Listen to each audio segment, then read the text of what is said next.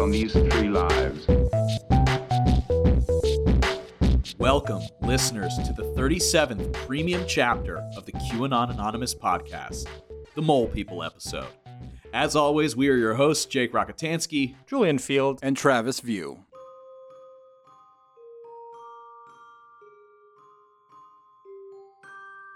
Dear listeners, this week, due to Julian being in France and Travis being busy writing informative episodes on the rapidly growing epidemic that is QAnon, this week's premium was left entirely up to me, ya boy, Jake Rockatansky.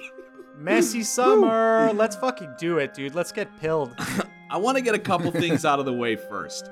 I will not be fact-checking anything that I write into this episode, as that is not really my passion.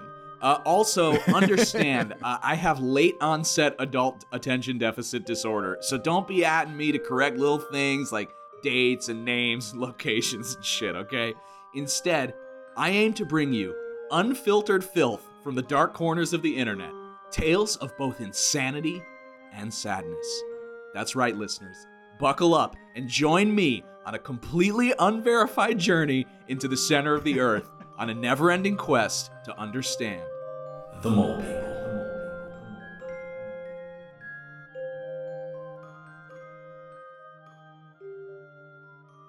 The Hollow Earth. The sixth president of the United States, John Quincy Adams, was said to have one of the highest IQs of any president. This didn't stop him, however, from believing that the planet Earth was a hollow sphere. Nice.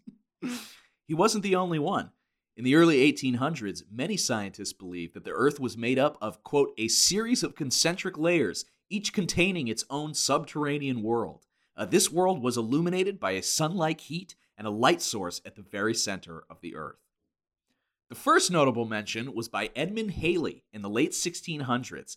This is the same guy who has a comet named after him, so he definitely had a little bit of clout. And still does, I guess, because that comet is still around, I think. He, and I'm quoting from his Wikipedia page, quote, put forth the idea of Earth consisting of a hollow shell about 500 miles thick, 2 inner concentric shells, and an innermost core. Atmospheres separate these shells, and each cell has its own magnetic poles. The spheres rotate at different speeds, and Halley proposed this scheme in order to explain anomalous compass readings. But if you've ever taken LSD, this is what you see. This is actually also what you see. Spheres turning around spheres.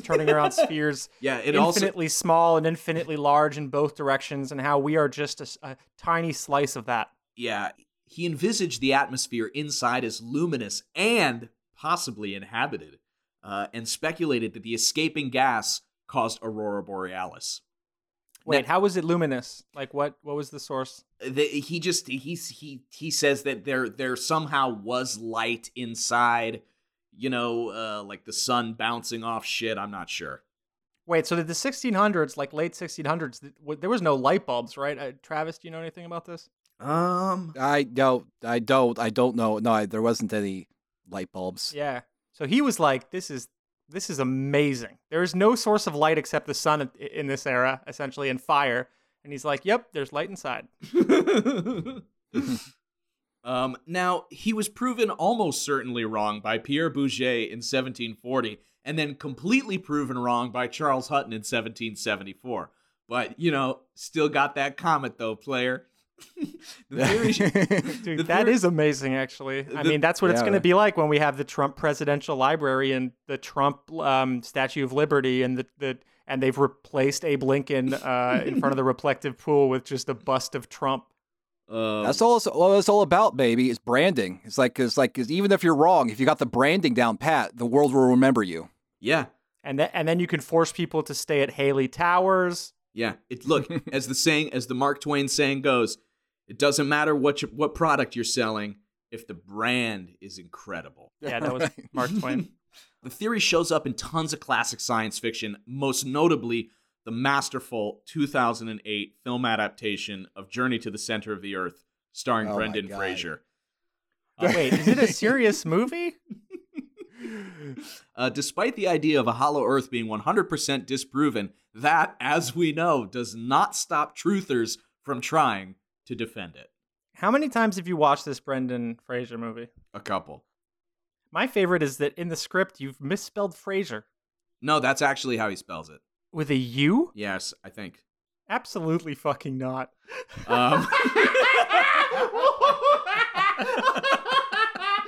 Fraser. The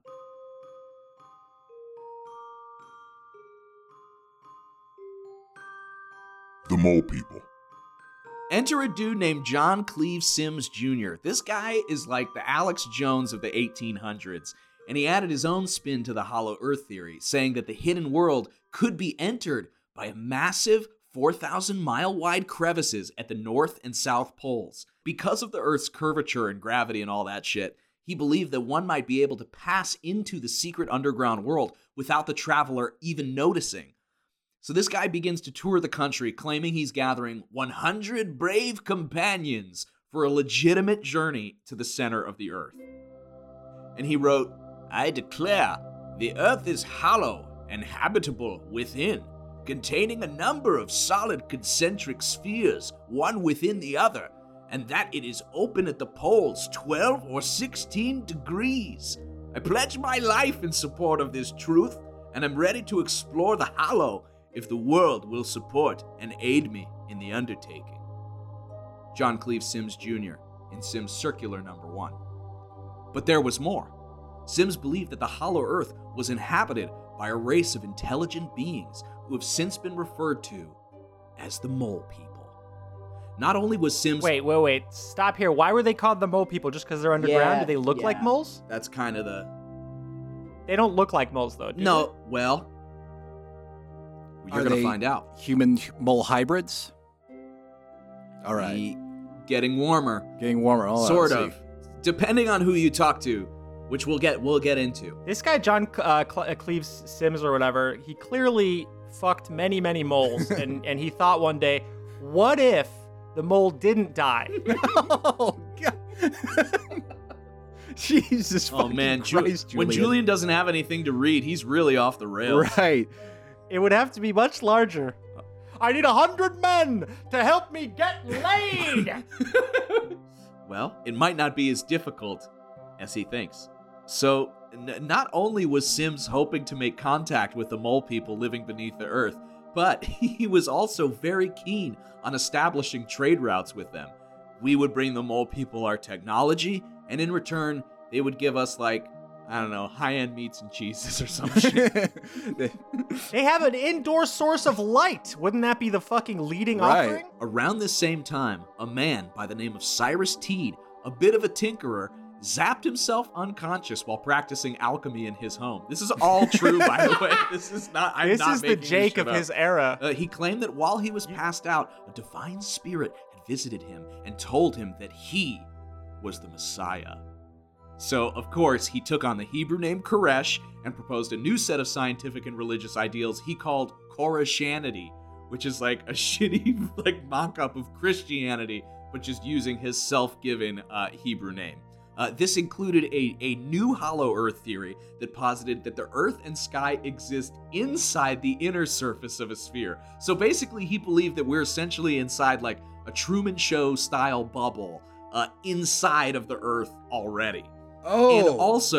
And also, this goes back to your earlier point, Julian, that the sun is just a large battery-operated piece of machinery. Wait, so fucking, this is like the flat Earth dome, but there's two sides Yes, to it. it's basically that the sky that And we live on the see is manufactured, and that we are actually inside of the Earth, and we have no idea what's on the outside of it, is what this dude believed.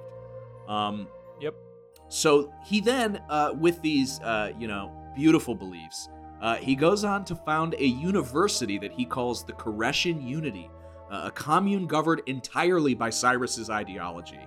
In the late 1800s, they all moved to, wait for it, Florida, to build what they called a New Jerusalem. But one... God fucking damn it! How was Florida already the place of sundown? even in the 1800s. This guy. That place is fucking cursed, dude. Fucking disgusting, moist, warm awfulness. That armpit of the goddamn planet, and no one has washed it in years. There's just fucking cheese up in there. So they move to Florida, and they start to build this community. But one night, a fight breaks out in front of the community center. Cyrus Teed tries to intervene, and he gets beaten to fucking death. What? He's trying to break up this fight, and he gets in the middle of it, and somehow the attackers turn on him, and he's literally beaten to death.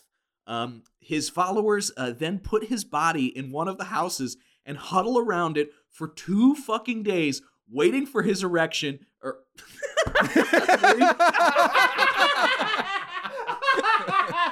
right. Waiting for his resurrection, as foretold in Teed's book, quote, The Immortal Manhood, which actually is kind of a funny erection sort of reference. The Immortal Manhood? But sadly, his body... My cock will never die! But sadly, his body started to decay. After 2 fucking months, a health official finally stepped in and ordered that the body be buried.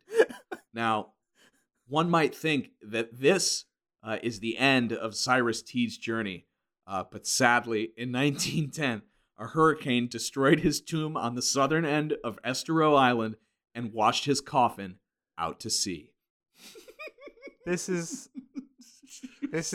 again, do not fact check this, listener, because this is true. That is true. Look up Cyrus Teed and the Koreshan Unity. It's a real thing. Shout out to Carpet Grabber on YouTube, who actually went to the site in Florida where their New Jerusalem was. You can still go and visit it. It's like a public park now or some shit. You may be asking yourself at this point, Jake, what the fuck does any of this have to do with the 6th president of the United States? Well, during John Quincy Adams' campaign, it was no secret that he appeared indecisive and weak compared to Chad opponent Andrew Jackson, slave owner and universe pimp extraordinaire. Jackson was seen as bold and direct, and Adams needed something, anything, to prove to his countrymen that he was, in fact, the man for the job. And so, the hill that he decided to die on, Adams declared on the campaign trail that he would use taxpayer money to fund Sim's expedition to the North Pole in hopes that America would be the first country to make contact with the indigenous people living deep beneath the Earth's crust. In an incredible twist of fate and a nod to the general stupidity of the voting population, people saw this pledge as evidence that Adams did have a backbone after all, and it ultimately helped him win the election. Wait, so he promised that he would lead them into the Hollow Earth. Yes. And make contact with the mole people. Mole people are mentioned. I'm not adding that. These are from Adams' own words. Is this the thing like with Epstein where we're going to find out everybody's a pedophile? So alas, the journey never materialized. Adams only served 1 term as president, and in that time was unable to gather the funds and support for the expedition. Unfortunately, when Jackson became president, he immediately nixed the project and went on and on about how stupid the idea was. To this day, no other U.S. president has attempted to establish contact with the mole people yet. I mean... So wait, so we could have avoided slavery and had mole people. Fuck you, Jackson. Yes, potentially. But I mean, if anyone's going to try to establish a sort of a excavation to the mole people, I really think that our guy in office right now might be up for it.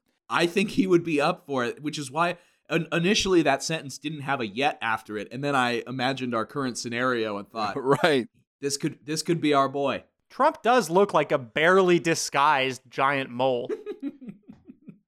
Just wait. But who were these mole people that caused such great discussion? Are they real? Most certainly yes, and we'll get to that later. Now, some describe the mole people as a race of humans who developed underground, forcing them to evolve into a subspecies capable of living without sunlight. Others believe that they are all that remains of the Nazi Party after Adolf Hitler himself escaped to Antarctica and now lives in giant caverns beneath the Earth's surface, still hating Jews. According to these theories, whoever the mole people are, they survive through either the heat from the Earth's core, which seems plausible to me, or by sunlight bouncing off the crust above them, heating their giant caverns, which also seems plausible, but admittedly less so. In an effort to paint the most accurate picture possible, I have traced the myths of the Mole People and Hollow Earth back to the very first mentions of them. While both Greek, Jewish, and Christian philosophy regard hell as an actual place under the Earth's surface that some claim to have traveled to, one of the first mentions of a civilization that lives underground comes to us in the form of the epic tale of Gilgamesh, which also happens to be the name of a folder that I hid all my porn in on the family computer in high school. Gilgamesh? Dude, that makes sense, actually. Yeah, because my thinking at the time was that, no one would ever think to click on such a boring folder. And as far as I know, until the listening of this episode, neither of my parents knew about it. You just called the folder Torah Scriptures. Bar Mitzvah Studies. So, as the story goes, Gilgamesh and his boy Enkidu get busted for stealing a fuck ton of trees from this forbidden forest, and the gods punish them, causing Gilgamesh's boy to get sick and die a slow, painful death, but not before sharing his vision of the underworld with Gilgamesh. He becomes so grief-stricken and terrified at his own mortality that Gilgamesh sets out on a journey to hunt down the Mesopotamian version of Moses, who had been granted eternal life after the floods. Some shit like that. So basically, he walks into this mountain. It's guarded by these giant scorpion men and women. It's crazy, and they're gonna kill. Wait, there's scorpions? Wait, Yeah. What is this second species? Yeah, there's scorpion men, and they basically he pleads with them to let them through because this the Mesopotamian Moses lives on the other side of the mountain, and he's got to get to him. And so basically, what happens is Gilgamesh walks into the mountain, and inside there's this beautiful lush garden and a secret ocean. So this is the first literary mention of an inner Earth ecosystem as far as this researcher is aware and concerned. Don't look it up. Many in the Hollow Earth community believe that the world beneath the world looks just as it's described in the Book of Gilgamesh. Beautiful rich gardens with wild growing vegetables and never before seen wildlife, a paradise to all who lay eyes upon it. Others describe it as a cursed place where wild creatures roam, a place not meant for the above ground man. In ancient Celtic folklore, there's a myth about the Cruachan, or, quote, Ireland's gate to hell, located in Rathcrogan, one of the 6 royal sites of Ireland. Apparently, at this site exists a large cave, and many people believed it was an entrance to the other world. There are many tales of people claiming to see monsters that emerged at its entrance, just standing and looking at people before disappearing back into the darkness, which honestly, to me, sounds scary as fuck. Sounds like 8chan. Yeah. And of course, as we mentioned in our crossover episode with Trash Future, which you should definitely listen to, there is the infamous Hyperborea, an ancient myth that supposes that beyond the North Pole exists a perfect paradise filled with Aryan giants. Other notable pre-20th century Mole People literature include Giacomo Casanova's 1788 Icosamron, a 5-volume, 1,800-page story of a brother and sister who fall into the earth and discover the subterranean utopia of the Megamikras, a race of multicolored hermaphroditic dwarves. Fuck, dude, the Italians have not changed. His description, and I did lots of research on this, is the most comprehensive analysis of an underground society. In the book, the Megamikras, which translates to Big Little, society is divided into 80 kingdoms with over 30 billion inhabitants.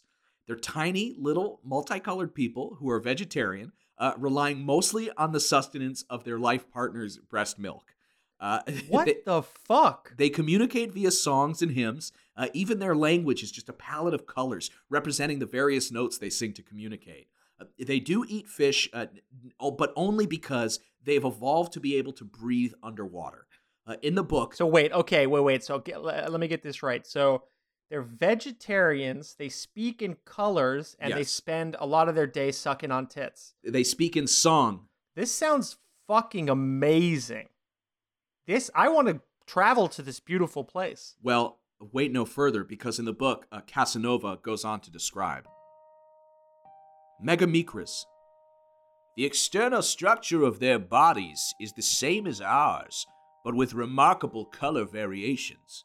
The red ones had big blue eyes with a red iris and a green pupil. Their lips and tongue were green, and instead of teeth, their jaws were each composed of 30 white balls which were not bone but hard cartilage. Their nails, like their eyelids, were green, and their pretty curly, frizzy hair covered their heads. Their chests made us think that they were female, for their breasts began to swell at the base of the neck and ended proportionately in the hollow of the stomach, and had a green nipple in the middle. But looking more closely, we thought them male. Later we learned that they were neither male nor female, since one can be neither one nor the other in a world where no one realized that the human species needed to be divided into sexes. We called them the androgynous. Wait, this is fucking amazing, okay? This is liberal utopia. You suck nipples all day, everybody's trans, vegetarians. We called them androgynous to give them a name which in some way described them. But one should not imagine that they resembled the androgynous of Plato, for their conformation is different and unique. What amazed them most about us were the sexual differences between my sister and me. They saw on me what my sister did not have, and my chest was lacking what should have been there. These two defects made us unimaginable creatures in their eyes. Wait, so they were like, your sister has great tits. What's wrong with you? Yeah, exactly. Then he goes on to write about nourishment. Seeing us trying to drink from our empty bottles, the two leaders danced up to us, singing a pretty little aria, and then lay down beside us. Embracing us tenderly, they began to kiss our dry mouths with the sweetest kisses. Wait, they have opera? They have fucking opera? And then, with an exuberant joy, they put their breasts to our mouths. We did not hesitate an instant. You've been listening to a premium episode sample of the QAnon Anonymous podcast. We refuse to allow corporate advertisement on our show. The goal is to be completely self-sustainable. For $5 a month, you can support the podcast and get access to a weekly premium episode, plus all the ones we've already recorded. So visit patreon.com/QAnon Anonymous and subscribe for $5 a month. Thank you guys. We love you.